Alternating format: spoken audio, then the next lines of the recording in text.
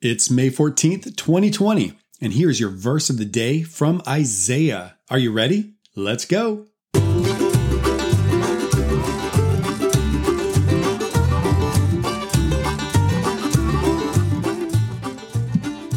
Hey guys, Corey here. Thank you so much for joining me. On this podcast, I'm going to be sharing with you a verse each day from each of the 66 books of the Bible. I'll probably take some breaks here and there and have some different episodes. But overall, we're going to be working our way through each book of the Bible and picking one verse that stands out and discussing it. So today we're in the book of Isaiah, and the verse I want to share with you is, okay, I can't do it. I can't just share one verse here. I'm going to share a passage with you if that's okay. All right, are you ready? It's Isaiah 6, 1 through 9. Here it is. In the year that King Uzziah died, I saw the Lord sitting upon a throne, high and lifted up, and the train of his robe filled the temple. Above him stood the seraphim. Each had 6 wings. With 2 he covered his face, and with 2 he covered his feet, and with 2 he flew. And one called to another and said, Holy, holy, holy is the Lord of hosts. The whole earth is full of his glory. And the foundations of the thresholds shook at the voice of him who called, and the house was filled with smoke. And I said, Woe is me, for I am lost. For I am a man of unclean lips, and I dwell in the midst of a people of unclean lips. For my eyes have seen the King, the Lord of hosts. Then one of the seraphim flew to me, having in his hand a burning coal that he had taken with tongs from the altar. And he touched my mouth and said, Behold, this has touched your lips. Your guilt is taken away, and your sin atoned for. And I heard the voice of the Lord saying, Whom shall I send, and who will go for us? Then I said, Here I am, send me. And he said, Go. I love this passage. I love it for so many reasons. But this podcast, I'm going to keep it short, okay? So I'm just going to give you a couple of the highlights. Because this could be multiple sermons, multiple talks, studies, of course. But I'm just going to keep this to a few minutes. So just a few highlights. For one, Isaiah got a rare glimpse into heaven. He saw the Lord, and he saw this beautiful chorus the angels were singing, calling back and forth to one another. All right, close your eyes. Picture the flying angels filling the heavens with this chorus. Holy, holy, holy is the Lord of hosts. The whole earth is full of his glory. What a sight! Can you even imagine?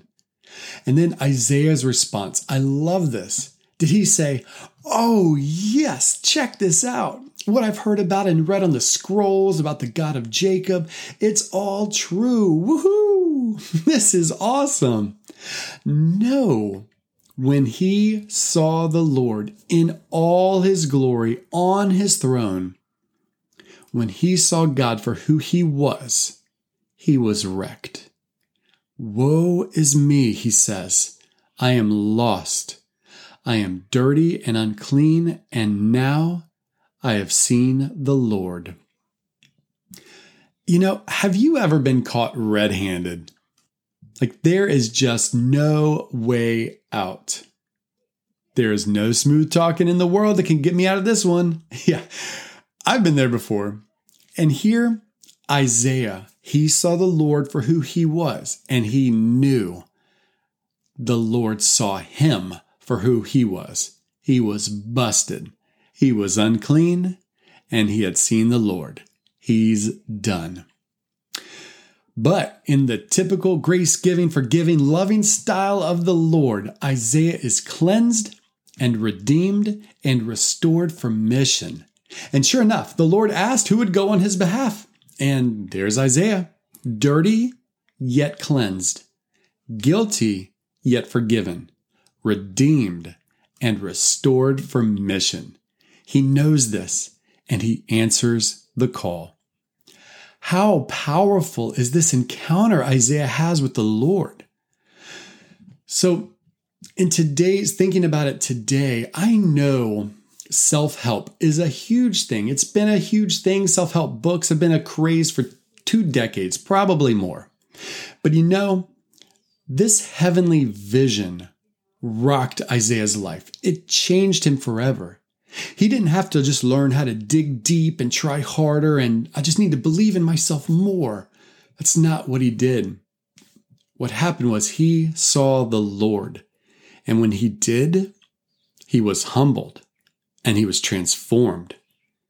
And he offered to go when the Lord asked who would go. Now, I don't know that many of us will have this type of vision of the Lord this side of glory.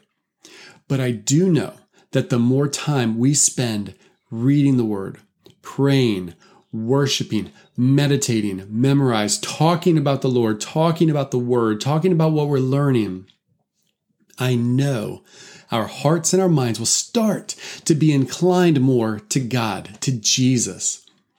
And our heavenly glimpse will come through a true and honest understanding of who God is, as He has revealed Himself through the Scriptures, and a true understanding of who we are, sinners in need of forgiveness, mercy, and grace.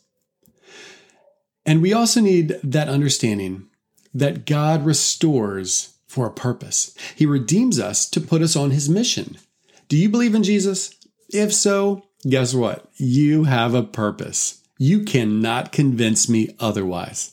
If you do not yet believe in Jesus, then today is the day. Put your faith and trust in the fact that Jesus lived a perfect life, took the punishment that we deserved in order to offer us a life that we don't deserve. It's humbling, but it's the truth. And when you do that, look forward to what God has in store for you. All right, well, that is all I have for you today. I hope that verse has encouraged you. Honestly, I hope that passage has encouraged you as much as it has me. Listen, have a wonderful day, and I look forward to talking to you again real soon.